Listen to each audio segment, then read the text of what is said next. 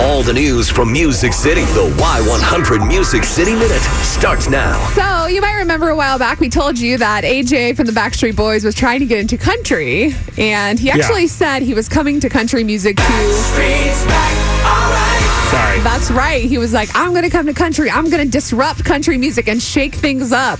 And we were all like, huh? Yeah. So, I'm a fan of the Backstreet Boys, but that sounded totally cocky. And I was like, what are you doing? So this is why I don't feel bad about doing this comparison at all. No. Recently, he covered a Chris Stapleton song called Drunkard's Prayer. Now, if you know you're covering Chris Stapleton, you better, smash it. Totally knock it out of the park. Well, listen, if you know you're covering Chris Stapleton, you should just leave because you don't cover Chris Stapleton. Exactly. Great point. So let's see how AJ did of his cover of Chris Stapleton's song. You want to hear the Chris Stapleton first or AJ's?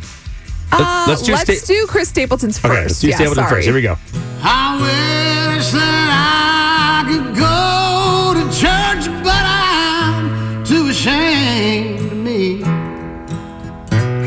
I hate the fact it takes a bottle to get me on my knees. All right, so there's Stapleton, okay? There's just something. Here's the problem. I would be like, all right, he's ambitious if he's trying to cover a Chris Stapleton song if he would have come in humbly. Right. But the fact is, I'm going to disrupt music. I already don't like it. Exactly. And I haven't heard it. I think that's how a lot of people feel. So now, knowing all of this is AJ's cover. And I wish that I could go to church, but I'm too ashamed.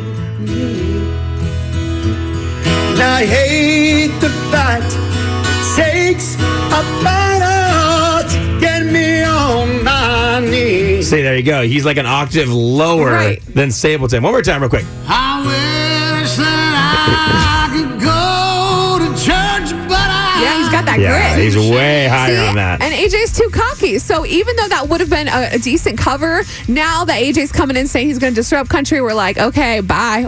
Why are you here? Let's not forget that AJ's 5 feet tall, too. I know. No, I'm kidding. Which is what's really important. No. But that's crazy. Yeah. I mean, listen, AJ has a good voice. They sold millions and millions and millions of records because he has a good voice, and the other guys in the band do. But, dude, it's a different genre. It's because he's trying too hard. Trying too hard, bro.